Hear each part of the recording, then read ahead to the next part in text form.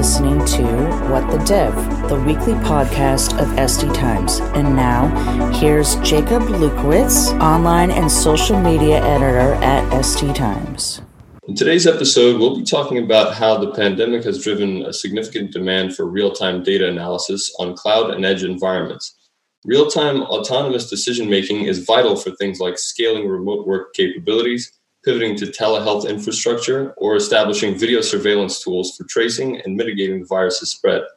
However, organizations are limited in their ability to achieve real-time analysis with AI due to the current size and speed of deep neural networks.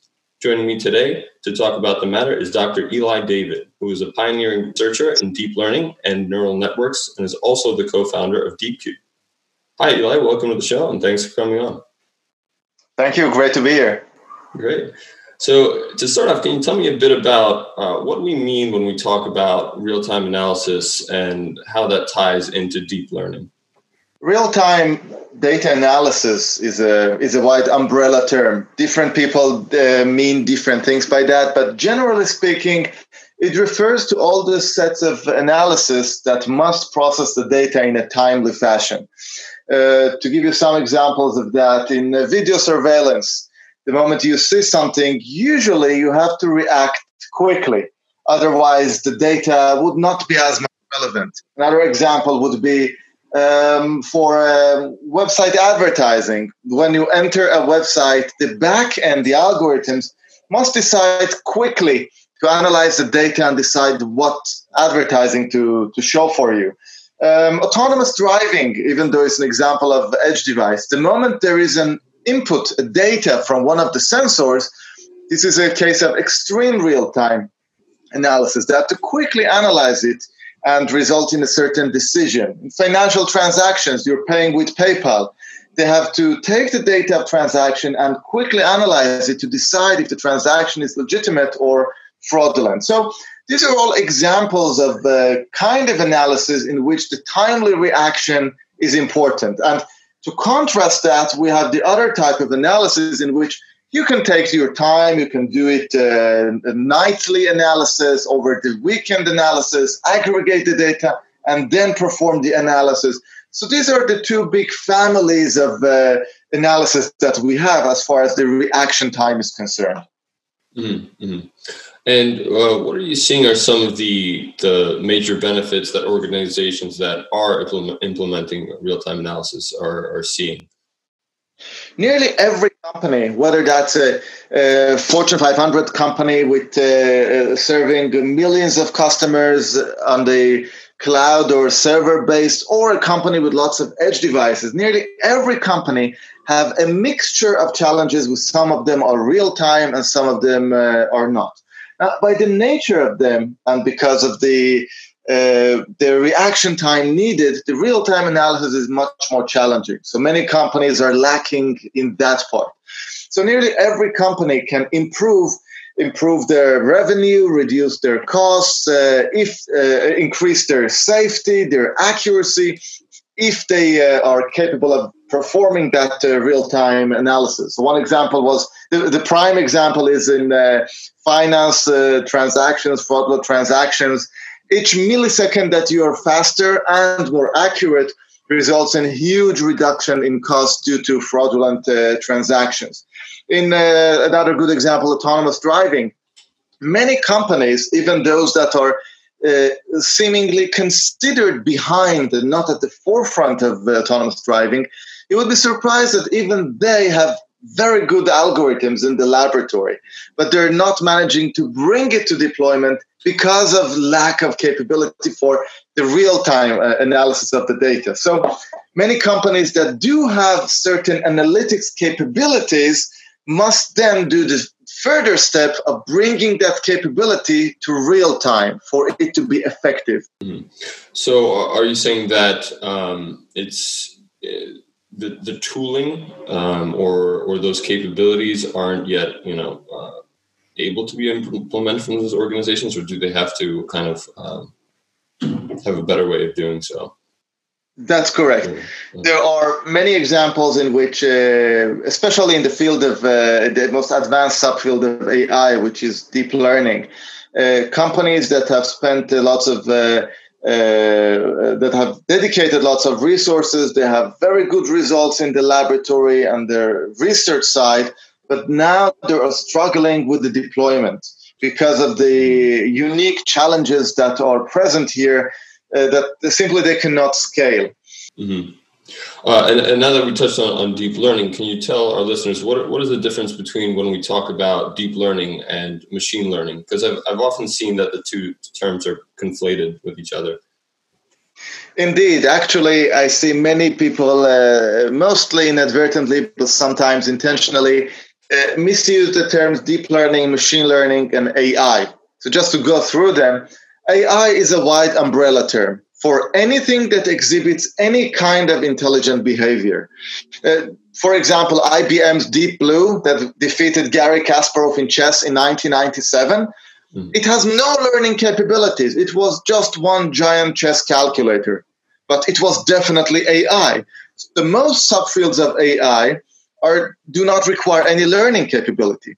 One specific subfield of AI, which is called machine learning, encompasses those subfields of AI that allow the machine to learn by itself, by observing the data, rather than being explicitly programmed. So machine learning is a subfield of AI. Within machine learning, we have numerous different subfields, different machine learning methods that are based on different mathematical or statistical principles. A certain subfield of machine learning is called neural networks, which instead of taking inspiration from some mathematical or statistical principle, neural networks takes inspiration from how our own brain works. Our brain is comprised of billions of neurons, and neurons are the brain cells, and the synapses, the connections between them. Similarly, in the field of neural networks, we have artificial neurons and artificial synapses.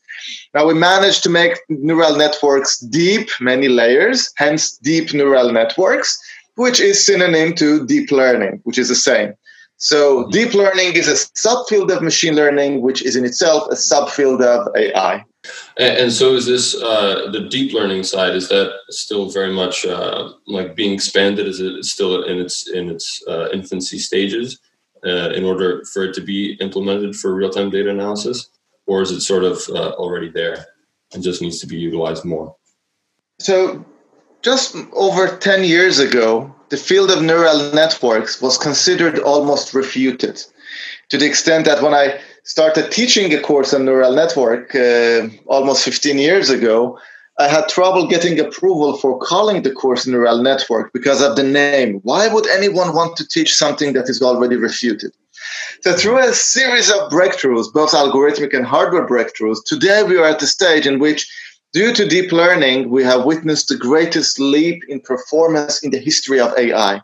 Nearly every exciting AI development you see today, from Amazon Alexa, Apple Siri, Google Assistant, autonomous driving, medical image analysis, etc., they're all driven by deep learning.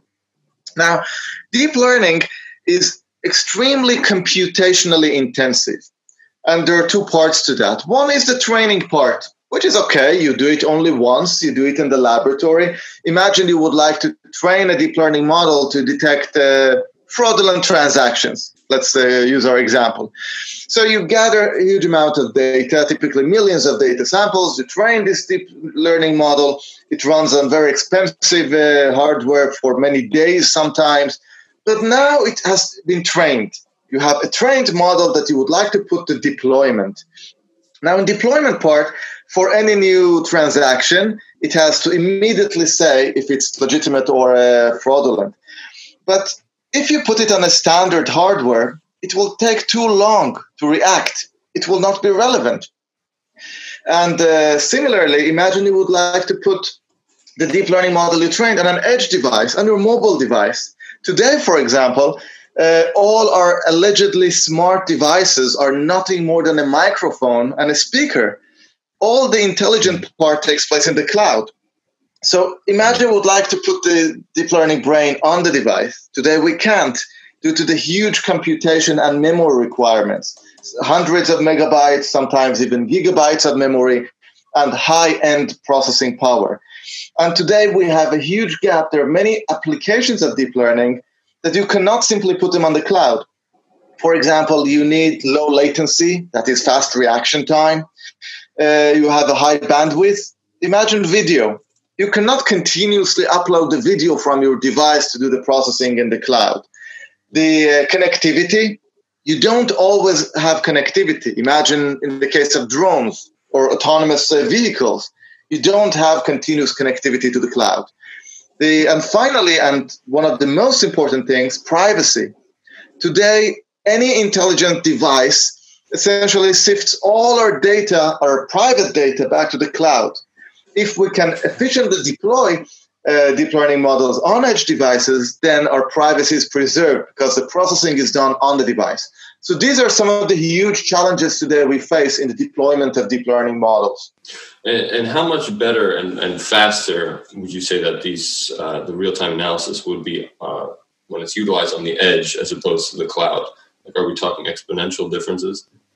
So there are several approaches. By the way, on the cloud side, we also have huge problems as well. So today, even though many companies do use deep learning on the cloud, it is on the most expensive hardware. Oftentimes, NVIDIA's GPUs, or if it's Intel or AMD CPUs, the most expensive ones. So it's a very, very expensive thing, and that's one of the biggest problems for the large-scale deployment for companies, even for some of the biggest companies. Mm-hmm. So there are several approaches here. One is trying to create more efficient hardware. The field called the so-called AI hardware accelerators, which are different startups working on that. For example, the Israeli Habana, which was acquired by Intel for $2 billion. There's Graphcore in the UK that are trying to create more efficient hardware. There are those who are trying to do it for edge device. And there are companies who are trying to do this acceleration using software alone. For example, the company I co-founded 2.5 years ago, DeepCube, we are doing software acceleration, typically over 10x speed up on both data centers and edge devices using software only. So these are some of the approaches that hopefully in the imminent future would allow for much more widespread deployment of deep learning models. I see. And moving on over to how the pandemic has kind of affected this, what are some of the effects on how much more important it is to have real-time analysis? So the pandemic has underscored and actually accelerated two trends that we were witnessing even before that. One, that now that people are working all over the place, you have less and less centralized processing. So being capable of doing the analysis in a much more distributed way on edge devices and different platforms become more and more important. The second thing that has happened is never in history, in such a short period of time, researchers from different fields have generated so much data. And it's not only genomic data or vaccine analysis data, even epidemiological data. You look at the huge amount of data gathered from the epidemiological investigations that are conducted, automatic analysis that are conducted. So we see that there is a huge amount of data that requires analysis for prediction and insights. And it's very important to take timely action. If you gather the data and then analyze it over several days, and until you take action based on that, another day or two passes, we see in how the COVID spreads. It's irrelevant. You have all the data, all the good analytics, all the correct conclusions, and the correct decisions completely irrelevant. So everyone now figures out that all those components are indispensable, they're critical, but as important is the speed of processing. If you can take the data, process quickly, and take action quickly, it's absolutely relevant, and you can track and control the spread. Otherwise, it becomes completely irrelevant. So the COVID pandemic underscored the importance of timely analysis of data like never before. Right. Yeah, time is definitely of the essence when it comes to this. And one of my last questions is, what are you seeing for the future of implementing real-time analysis? Is it going to be something that's going to be pretty ubiquitous between most organizations implementing it in some way? One of the most important things to notice is not the current static status of certain technology, in this case deep learning, but to look at the trajectory. History shows that the trajectory is much more meaningful at a certain point in time. And if we look at the trajectory of deep learning from 10 years ago, in which it was almost considered a refuted field of study, to today, in which we are seeing almost every day mind-boggling improvements, we see that we're still on an exponential improvement track.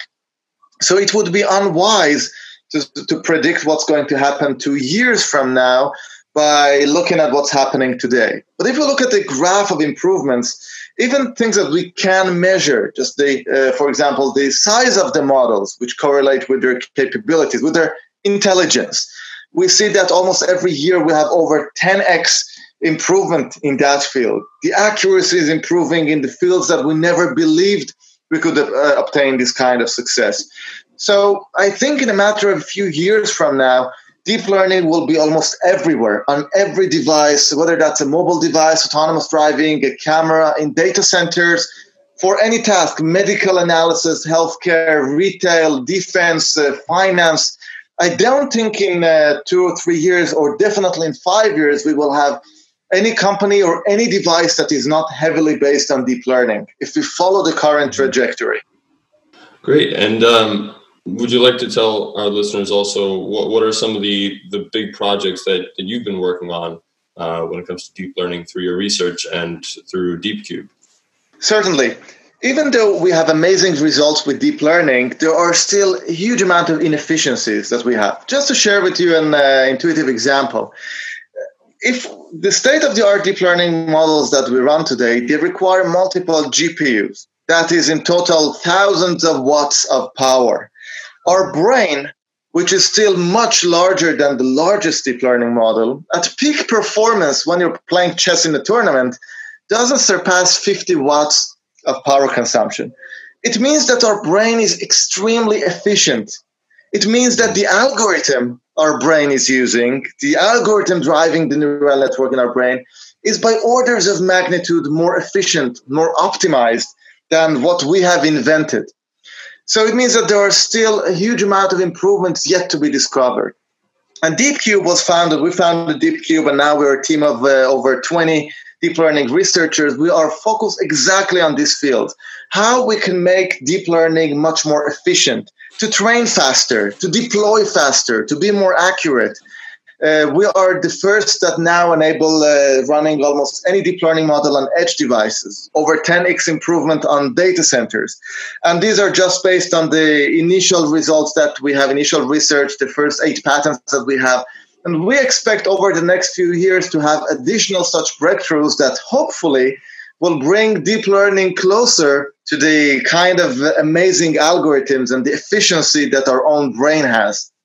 That all sounds super exciting. Is there anything else that you feel is important to add that I haven't asked about? Well, thank you very much for this conversation. And I look forward to speaking with you again and telling you about additional exciting things that are happening in AI as we speak. Great. I can't wait to hear it. Well, it looks like that's all the time we have for our show today. And I want to thank you again, Eli, for coming on the show and talking to us. Thank you very much. It was a pleasure. And thank you to all who listened in today. Be sure to check out all of our weekly episodes on your favorite podcast listening platform. Till next time, this has been What the Dev.